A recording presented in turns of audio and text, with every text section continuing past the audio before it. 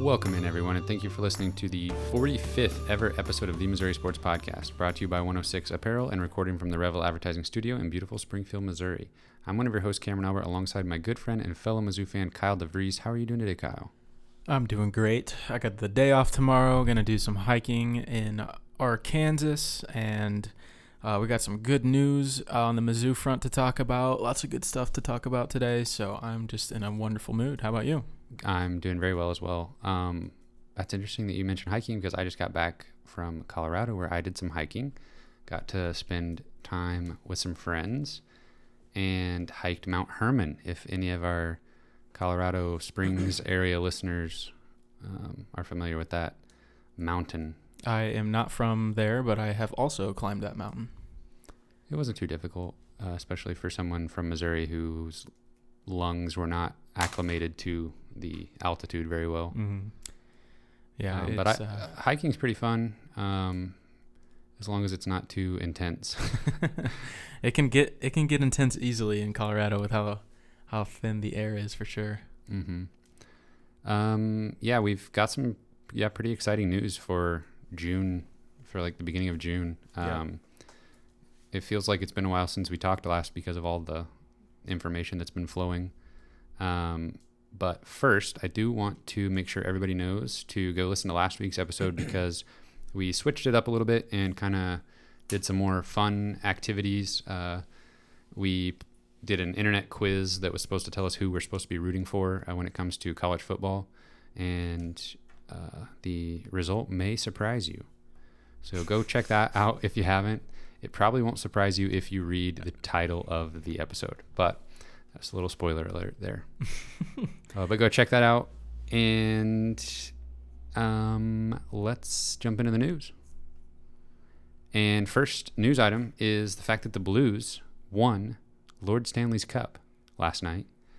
And I think that's the first time we've ever mentioned the Blues on this podcast, but they are a St. Louis team, a Missouri team, so I definitely wanted to mention that.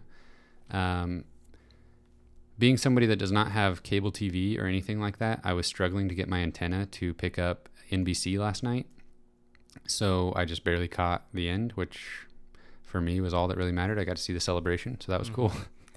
Yeah, I'm not going to pretend like I'm a huge hockey fan or anything, but I've definitely watched the Blues in the playoffs the last few years, and obviously they always tend to underperform a little bit or whatever the case is. They never seem to break through, but obviously this year they did, so that was really awesome to see.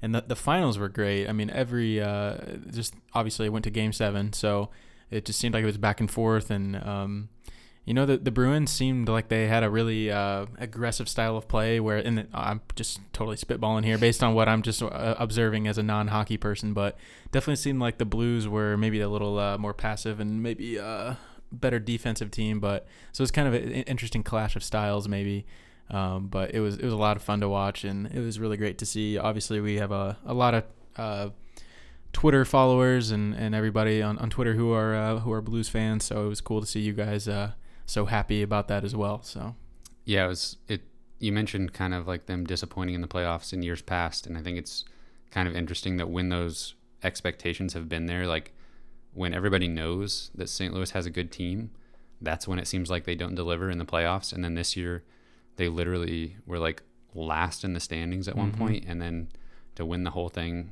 basically with no expectations. Yeah. Sometimes that's all it takes to, play a little bit looser when nobody's expecting anything out of you. Yeah, that's honestly insane. I think that'll do it for our hockey minute, because like we said, we actually do have some interesting news to get to. We talked last week about Cam Fletcher releasing a top 5 schools list. We thought that was kind of strange, and turns out we had every reason to think that because top 5 did not happen. So if you're waiting for that still, I don't think it's going to come anytime soon. Tipton Edits is who apparently all the kids use these days to make their announcements and lists and everything if they want those cool graphics. But that person, whoever they are, said that the list was not coming, and so that's it's interesting that it came from whoever that person is rather than Cam. But Yeah. I remember looking at his Twitter maybe like the day or so after he was supposed to announce, and I didn't see anything about it at all. Not even an acknowledgement that he didn't come out with it. Right. So He did retweet the Tipped and Edits person saying that there was going to be a list. Okay. When it was announced top 5, I saw it as a retweet of Tipped and Edits from Cam Fletcher. So, but then silence after that. I was just wanted to see it because I was pretty sure I had the top 5 completely perfect. You probably in my did. prediction. But You probably did. Another 2020 recruit making the news is Ryan Kalkbrenner. He kind of had a kind of secret visit to Mizzou where it wasn't very much publicized about it. But he visited, and then also around the same time, the new Rivals rankings came out for 2020 guys, and he basically shot up the rankings all the way up to number 68 in the class of 2020. So his stock is very much on the rise. Yeah, his stock gets as hot as just about anybody else out there right now. He's so hot right now. And he is very, very much so. And I was telling you about this a little bit before the episode, and I was honestly a little bit afraid to actually say this publicly. Oh my, this is going to be juicy. It's going to be juicy. But I would put Ryan Kalkbrenner on my personal wish list as high as potentially Cam Fletcher, just because I really like his game and seems like a super smart guy, and obviously he's I can't say that. I was gonna say something about him being white. We just always assume white guys have high IQ. Yeah, I can't say that. Okay, I'm gonna start back over. I don't even remember how I started that segment. That he was like on your personal wish list, like up there with Cam Fletcher. Mm-hmm.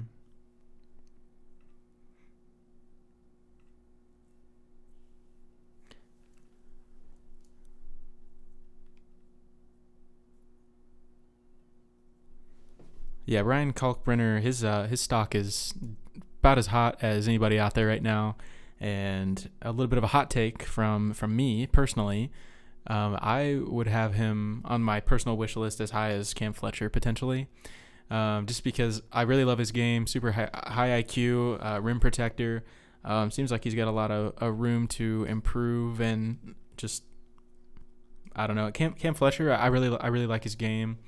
If we're talking about their ceiling, Cam Fletcher probably has a higher ceiling. But I don't know about instant impact though. I mean, maybe neither one of those guys are instant impact guys. I don't know. But so just to clarify, as far as your wish list, are you saying those two are like at the top or like one tier below some other guys? Well, as my realistic wish list, those guys are very high up there. As far as like the top of the list, as far as guys you realistically think Missouri could obviously land. Like Josh Christopher and Caleb Love are probably like the best two guys that Missouri is after right now, but I don't know that they have a shot with either one of them at the moment. So if you're playing the realism game, yes, then Cam Fletcher and Kalkbrenner are very high up there. And I think Kalkbrenner and Davian Bradford get kind of paired up a lot, and because they're both 2020 big men. We've talked about both of them on this podcast. From Missouri.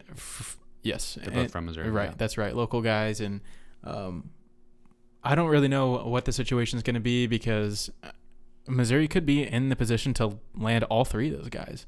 And I don't know how that's going to work out because they're all, similar positions, kind of big man. Obviously, Cam Fletcher is probably a little more versatile than the other two.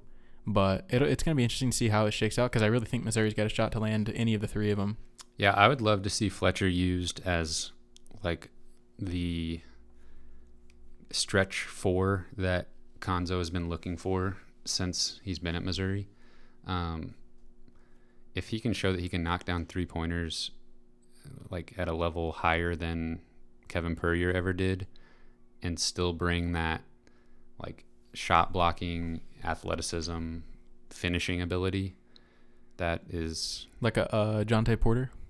Yeah, like a more athletic Jonte Porter. Yeah, that'd be nice. That would be incredible. So I don't think I wouldn't expect him to shoot like Jonte did, right off the bat. But if he can work his way into that kind of skill set.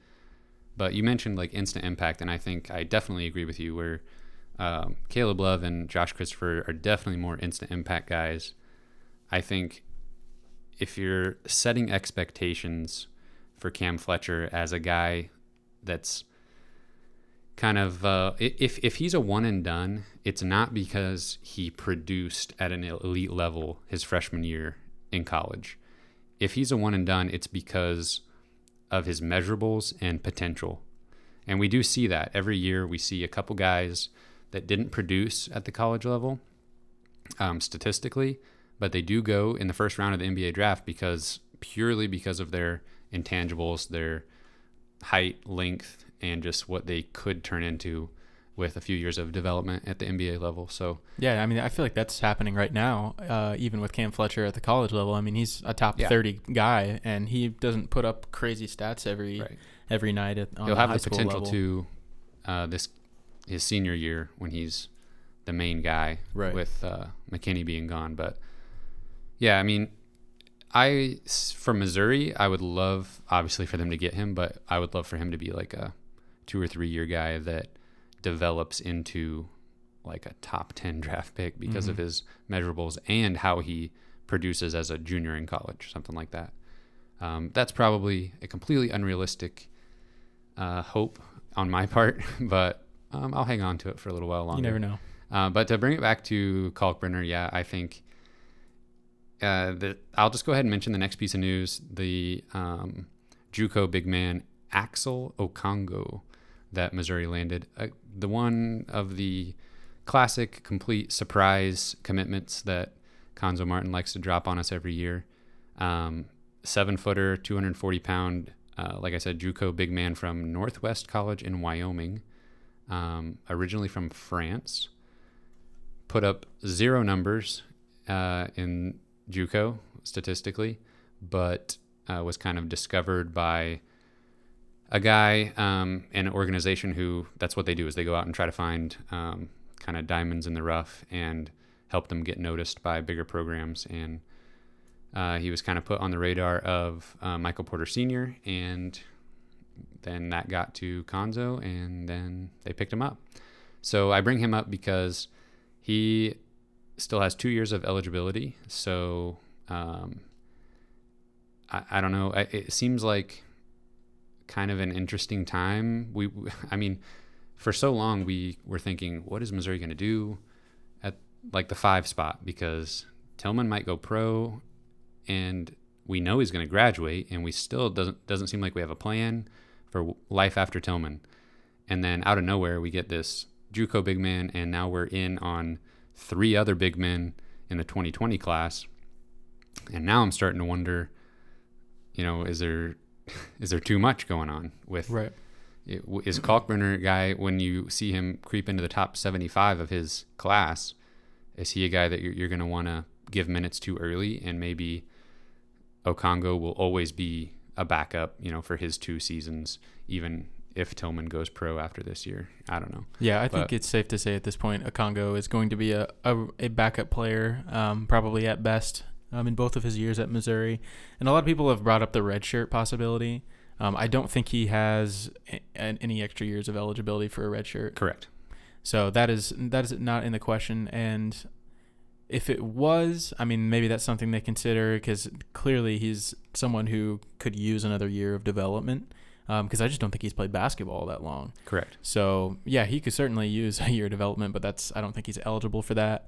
So, yeah, it's going to be interesting to see where they use him. And obviously, Konzo Martin very famously said in a press conference a few weeks ago that he wants to play 9 guys.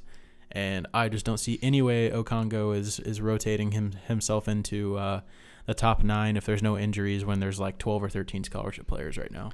Yeah, and I think it is always worth keeping in mind when Konzo says he wants to play 9 guys, that is not taking into account foul trouble. So I could definitely see him, maybe Okongo could prove himself worthy of some of those minutes when Jeremiah Tillman inevitably ends up in foul trouble. Mm-hmm. I can't see there being too great a drop-off from Reed Nico to Okongo. Obviously, he needs a lot of time in the system, and that's not something that he'll get right now because there's just not a whole lot of time left. Yeah, and it's possible they could play more guys at the beginning of the year just to play with rotations and stuff like that. But when they really, hit mid-season or whatever it is, I don't really think we'll be seeing a whole lot of them unless, like you said, there's just a lot of foul trouble going on. And I think I did read that one of Okongo's weaknesses in his game is also foul trouble. Exactly. So yeah, I read that same great. thing, and I was just like, we're going to have 8 fouls a game between him and Tillman. Yeah. Yeah, I definitely think, though, if they can just, his skill set right now is blocking shots and finishing at the rim. And when you're talking about a guy that's going to need some time to develop, having those two things directly translate to pretty much any level of basketball. Yeah. Like if you have the physical ability to get up and block shots, it translates. And if you can just go up and finish strong, you're going to draw fouls at least at the college level. So I don't know. It's one of these pickups that we're just going to have to wait and see because it came out of nowhere. There's so little information on this guy.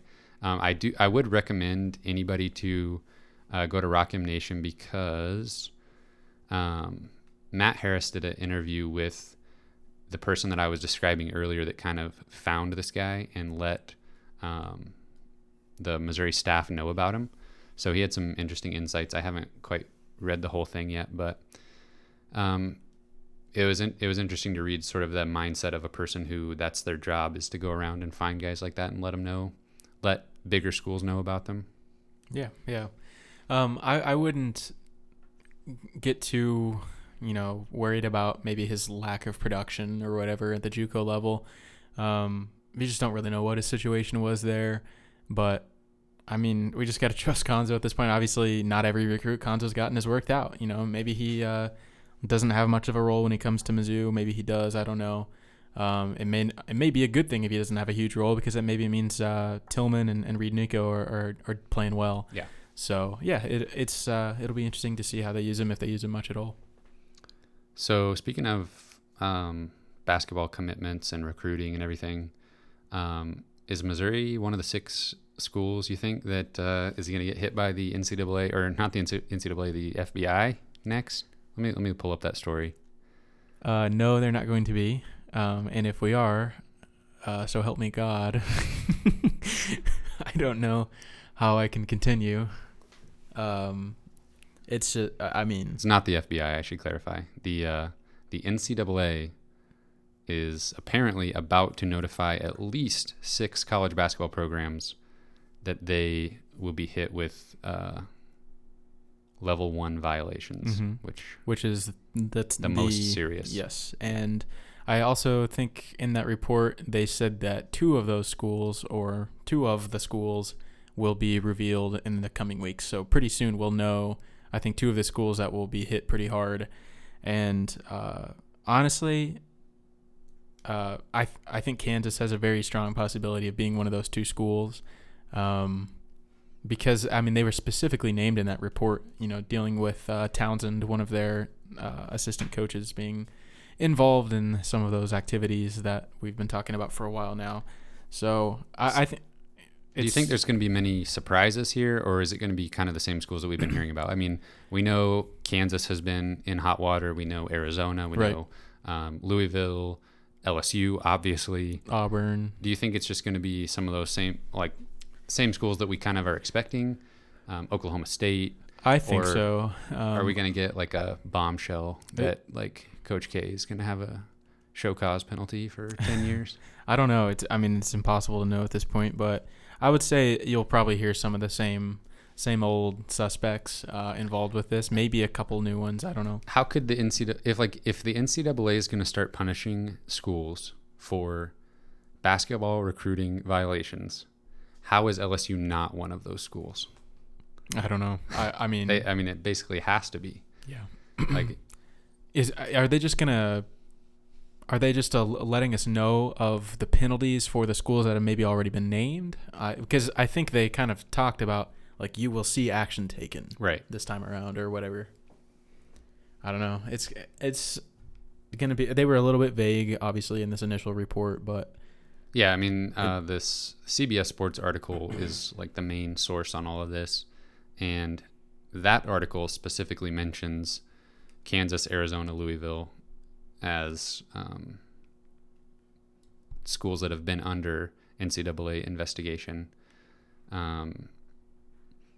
There were 20 schools mentioned in the course of this FBI investigation. Some to a lesser degree than others, but I can't imagine that it's going to be too far outside of what we already know from the other investigations that have happened. No, I don't think so either. But it will still be very, very nice to hear if Kansas is going to finally face some penalties.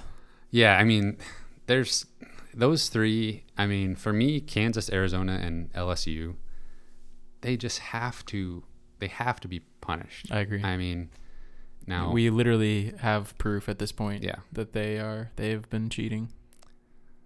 Yeah, if Missouri is one of these schools, though, I mean, well, you know what I thought was interesting was it talked about level 1 infractions, and it kind of defined it a little bit, at least in the, I think, Yahoo report that I read from maybe Dennis Dodd, I think. He kind of defined what a level 1 infraction is, and he said that's the highest level of severity. And then he said things that can come from a level 1 infraction would be postseason bans, loss of scholarships, everything that Missouri is currently going to be hit with if the appeal is upheld for a rogue tutor. So it's just insane to imagine that some of these schools that have been blatantly cheating for many years and offering money to recruits underground would not face some of those same penalties or worse penalties. Yeah, it has to be. But we will find out probably before the end of the summer, I would say, what some of those penalties will be. Mm-hmm. They're definitely going to want to get all of that out of the way before basketball season starts. So yeah. Are we ready to switch gears into football, or is there anything? Are we ready to switch gears into football, or is there anything else basketball? I saw a video today of Kobe Brown and Mark Smith going at a little 3-point competition. I think they both made like 3 or 4 consecutive threes, and then right after Kobe Brown shot, like his last shot, that video ended. So I'm assuming he missed the shot, but it was good to see Kobe Brown, hanging out with the guys, and sounds like he's been playing pretty well so far. It sounds like he's been making a good impression with the coaches and everything. So in the middle of the summer, any little basketball or football footage you can see is like an oasis in a desert. Yeah, especially basketball for me personally. I mean, seeing something like that, or just like, I mean, sometimes I'll just seek out like Mizzou highlight tape from the previous season just to remind myself that college basketball exists, or that Missouri college basketball exists. But yeah, obviously Mark Smith is the better shooter and will continue to be. You can tell that just by looking at both of them shooting. Kobe Brown definitely has kind of a funky shooting form. But like I said before we started recording, if the ball goes in, I don't really care. That's what I always said about Kevin Purrier. I mean, I don't really care how the shot looks as long as it goes in. Unfortunately, they didn't go in for him quite as often as everybody hoped. Not his last year, definitely. No. Well, I think I can agree with you there, for sure. All right, so switching gears a little bit to football, we had some more commitments. Let's go all the way back to June 2nd, I believe it was, with the addition of a 3-star running back. We believe it's Dominique Johnson. It might be Dominic Johnson. Yeah, one of those. But this guy is a running back. He's kind of maybe the Larry Roundtree style, where he's just like... Oh, that's big expectations. He's I'm not saying he's going to be Larry Roundtree, but he kind of fits the similar mold, where he's just going to absolutely run you over. Maybe not like super high-end speed, but... I mean, he's pretty shifty for his size. Like he's just an absolute truck of a human. So I'm excited about him for sure. And with Mizzou's track record of running backs lately, Cornell Ford has just been absolutely killing it with their just discovering running back talent, going all the way back to, Demaria Crockett and Larry Roundtree both were pretty recent guys, but Josh Jacobs was a guy that Mizzou was in on early. Well, it wasn't exactly early, but it was before all the big guys came in, and specifically Alabama. He went to Alabama, and now he was like a top 10 pick in the NFL draft this past year. So, and I love the running backs that we've got kind of in reserve roles right now with Tyler Beatty and Semi Bakari. Definitely. These guys, this staff just knows how to identify running back talent. So anytime we get a running back recruit or a commit, I'm usually excited about it because I just feel like we've got a diamond in the rough. Yeah.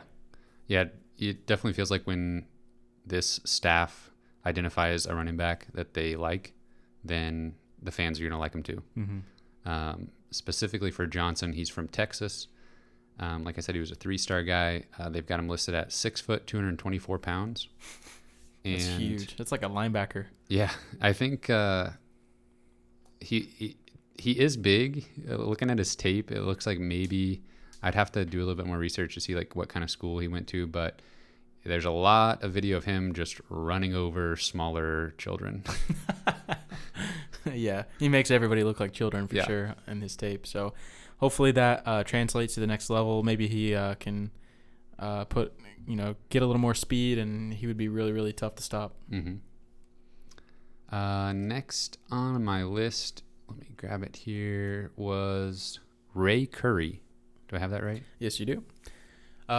He's another 3-star guy, but had a lot of really solid offers from similar type programs to Missouri. Humongous guy. I really love the O-line recruits that this staff seems to be going after.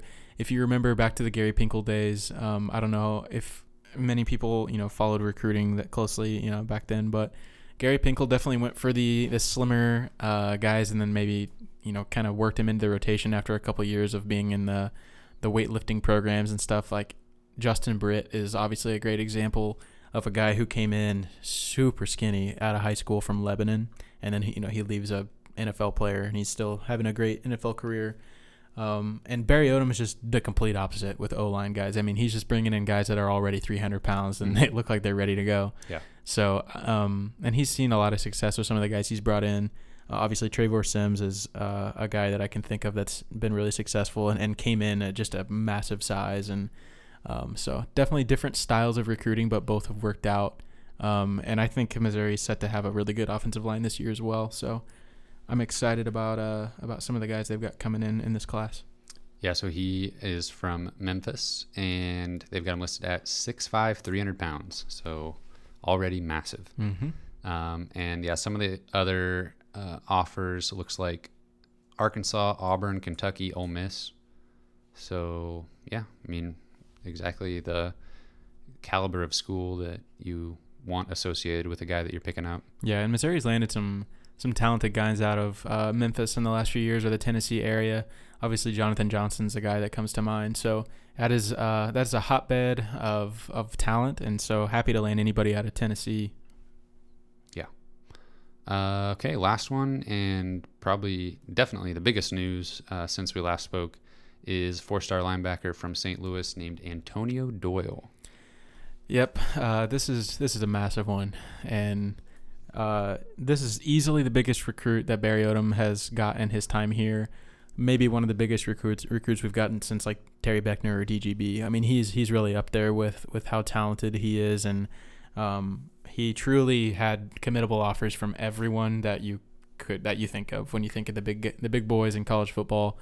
And I really think that he must have just had a fantastic visit, because the rumors were definitely that he was down to Oklahoma and somebody else, maybe, I don't know, one of the other big schools. And when he took a visit to Missouri, they were not his top school at the time, but something flipped for him, and I couldn't be happier about it. He's a massive kid. I mean, he's like 6'4", 220 pounds. He can absolutely fly. He's super shifty. I really don't think there's a whole lot of weakness to his game, at least at this point. He's super rangy, like his body, like he's just very long. So I think he's, gonna even keep developing into his body. And he really, I think, has the chance to be one of the best defenders Mizzou's seen come through in a while if he lives up to his hype and expectations. So, and he's in-state recruit. He's from St. Louis. Yeah, so I was going to mention that. That really like is the cherry on top. That was weird. Yeah, I also have here, like you're saying, offers from Alabama, LSU, Michigan, Texas, Oregon, Florida State. So, yeah, literally the top programs in the country. So it's just always nice to get a commit from somebody like that. Hopefully it holds up. Yeah, till National Signing Day. But he says he's. Obviously recruits say everything, but he said in an interview with what percent committed with somebody. I don't know. I don't remember. But he said he was shutting down his recruitment, not taking any more visits. So that's certainly definitely better than we've heard before. That's from people. That's a good thing. Yeah, you love it when somebody's 110% committed, but yet also goes on a couple visits. Yeah, thanks to James Foster. I wasn't going to call him out by name, but I have no problem calling him out. But yeah, I'm really excited about Antonio Doyle, and it's just such a great thing to see. Just the continuing to build the relationship with the in-state recruits. I mean, we talked about it last episode too. I mean, most of Missouri's current recruits are St. Louis kids, and that's just the total opposite from what it's been in the past. And it's so nice to have such a great program like Lutheran North in state and have seemingly a great relationship with them. And Carl Reed, the coach over there, seems like such a just a great guy, role model for those kids out there. So that seems to be something that's just going really, really well right now, and probably will continue to get better, especially if these guys find success at Mizzou. Yeah, when you see what Barry Odom's staff has been able to do with like 3-stars / unranked players, and then you start sprinkling in. I mean, this is what we've always talked about being the recipe for success for Missouri, for Barry Odom at Missouri, is finding under-recruited guys, developing them, and then sprinkling in these premier players from in-state or some of your pipeline states.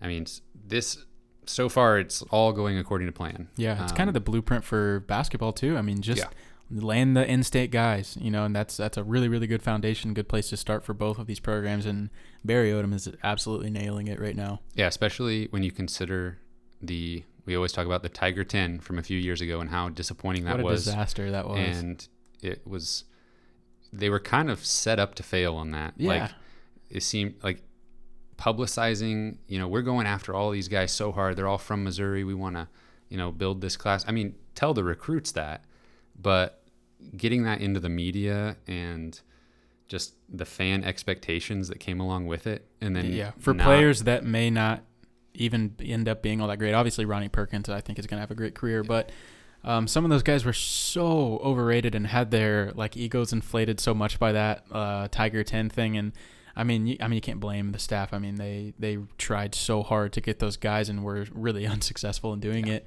And that's just what makes, coaching staffs get better over time. Is I'm glad to see Barry Odom learn from that mistake, because we haven't seen anything like that since the Tiger 10. I mean, they haven't blown up, the in-state stuff at all since then, and it's worked really, really well. Even the next year after that, we landed a bunch of in-state guys. So I just really like the class that Mizzou's putting together so far. I think it's obviously really hard to evaluate guys when they're still in high school, especially this early, because they still have a whole nother year of high school to go.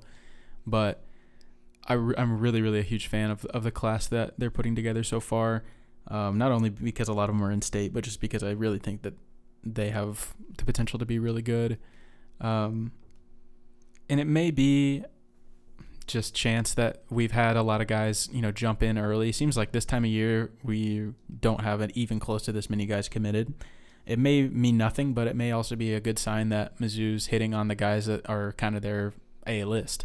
A lot of times you'll see Mizzou miss on all their, first priority guys and have to, settle for plan B, plan C in November or whatever the case. And not saying that players commit later in the game are worse, but sometimes that is the case. So it's good to see that Mizzou is kind of racking up commits early, and guys that definitely seem to be on their A list. And in addition to how well recruiting seems to be going, we saw the graphic about just that Mizzou hasn't had any transfers. I think we had one transfer and Terry Petrie maybe, despite a potential postseason ban and like scholarship loss. Conference rivals recruiting players. Yeah, programs trying to poach guys the NCAA right off saying, the roster. "Hey, seniors, go wherever you want, no penalty." Yeah, it's insane. Like how almost it's just been encouraged for those guys maybe to check out another opportunity at other places, and like no one has left, even way less than a typical year. So purely speculation from the outside looking in, but it definitely seems like everybody's happy where they're at. You're never going to be able to please everybody. Obviously, there's players that won't get to play much and want to look for other opportunities, and you can't blame them. But when nobody's leaving, it certainly seems like the locker room's in a really good spot. Yeah, my only concern about that whole thing, and it's probably just the Mizzou fan in me that's looking for the downside and everything, but I just have a feeling that there's going to be a lot of hype surrounding the football team this coming season. I think especially when we get closer and we see some guys popping up on preseason, awards lists and stuff like that, and just the unknown of Kelly Bryant at quarterback is going to cause people to think that automatically it's going to be like an improvement over Drew Lock. And I don't know, just all this like good news that's been happening. I am somebody who really thinks that the postseason ban is going to get overturned. So when that happens, I think everybody's going to lose their minds and talk about, an SEC championship game appearance and stuff like that. And I just think, and we're a very positive outlook podcast, and I'm just really worried that I'm going to have to be the opposite of that and start like pumping the brakes on everything. Yeah, I mean it's good to have realistic expectations because there's a pretty good chance that it doesn't get overturned, and we just have to enter the season knowing we won't be able to play in the postseason no matter how good we are. And I do agree with you that there's going to be a lot of hype. I've already seen on some of those preseason top 25 lists, Missouri's there on a lot of them. We're going to have how good the Mizzou athletic department social media teams are. Yes, like they're gonna you're gonna see that all the hype stuff all over the place. But I think there is reason to assume that this Missouri team could be really successful. There's also reason that they could be way overhyped, and there's and Kelly Bryant may not be as good as we think he could be in year one of a totally new program. So, but it does always seem like Mizzou kind of has to push back the it seems like they kind of get rated low, and they have to maybe use that as motivation, and maybe that's why they can find success is because they use things like that for motivation. But they're gonna have the hype this year, and they're gonna have to learn how to play as the favorites in a lot of games. They're gonna be favored in a lot of games, and I think it's kind of interesting. Being a Mizzou fan, you obviously see highs and lows and a lot of just in the middle. Mm-hmm. But when you go back to the not too distant past and you look at the 2013 and 2014 seasons, and you see, if you're watching highlights of those seasons, you see a little number next to Missouri's name at the bottom of the screen. And in 2014, I want to say they were ranked in the top 10 for multiple weeks at one point. And it's not, I think now I'm kind of like changing my tune a little bit, but it's not like out of the question for Missouri to be that caliber of team mm-hmm. and get those votes, if they rack up, 5 wins in their first 6 games, and the schedule is kind of looking like that's definitely possible. Oh yeah. You could see a pretty decent number next to the word Missouri at the bottom of the screen, but I don't know. I just think there's definitely a pretty big potential. Like if it was a completely different situation and Kelly Bryant was, going to be the starter as a junior and then have another season, I would be thinking Kelly Bryant's senior year, this is it's gonna be awesome. 10-win season. We're gonna rival the success of like 2013 and 2014, but it just seems like so much to ask of a guy to come in with so little experience in the system, and then a lot to ask of the coaching staff to be able to make a system that a guy can thrive in for just one season when it's completely different player than what you've had the last 4 years. It's completely reasonable to have doubts about that specific issue. And as good as the offense has been in the last couple of years, I mean, we still don't always win because our defense has not been very good. So our defense has to improve this year for really of any of that to matter. So there, we've got a long way to go on both sides of the ball, but it definitely seems like great attitude around the program right now. Barry Odom seems as relaxed and happy as I've ever seen him. So I know I'm gonna be super excited about this year, even probably if we have a postseason ban still going into the year. It'll still be fun. It'll still be fun to watch them play. Yeah.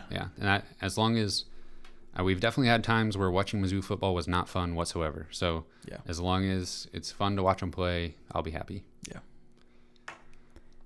On that note, I don't know if I really have anything else. Are you going to be watching the NBA tonight? I probably will. Yeah, I'll probably keep an eye on it. Let's see. Is it tied 3? Is it Game 7? It's Game 6. 3-2 Raptors. Oh, that's right. Yep. Yeah, Kawhi's been on something else this series. I watched some of the end of Game 5, and Kawhi was going off. I mean, he was in the zone, but they looked like they were for sure going to win. Yeah. What was up with the coach kind of like calling ice the team timeout there? I can't believe he did that. I don't know. We're too hot right now. We gotta call timeout and settle down a little bit. I have absolutely no explanation for why he did that, but it almost seemed like it really doesn't make sense, but it almost seemed like he was calling a timeout to like soak it all in, like we might win the championship right now or something. It doesn't, logically that should never be the case, because they obviously didn't have it won. There's no logical explanation for why he did that, and that at least I could see on the surface. So I mean, it's very possible that I heard somebody else say that there's just a second nature for coaches, where if they hear the crowd get too loud, there's just this thing in their head that says, "Oh, I need to call a timeout," whether they're happy or the other team's fans are really loud or their own. They just hear this noise and okay, I need to call timeout and settle everything down. Yeah, that's possible as well. But for any criticism Steph has gotten in the last year or two or whatever it is, he put the team on his back at the end, and he made some really clutch shots, and the Warriors are so dangerous. In a situation kind of like this where I don't necessarily have a built-in rooting interest, I never know who I'm going to be rooting for until I'm actually watching and reacting to plays, and I'm for sure rooting for the Warriors. I can't really explain it.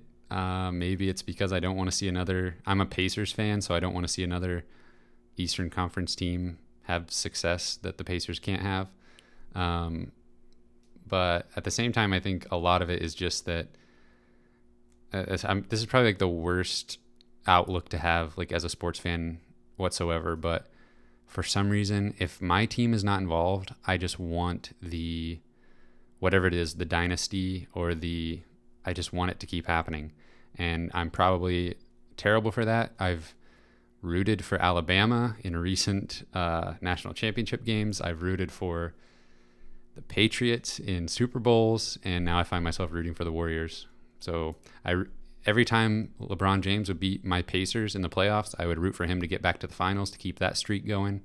I think I just want to see the best keep winning, and that's probably terrible, but yeah, you're probably gonna go to hell for that. But go to sports fan hell. I can actually kind of understand the Patriots thing, just because I think it'll be cool to say someday that I got to witness Tom Brady and Bill Belichick together in their dynasty. So yeah, that's definitely a majority of why I end up rooting for these teams. Cause I don't like the Patriots at all. Right. Don't get me wrong, but I think it's kind of cool to say that we witnessed it. And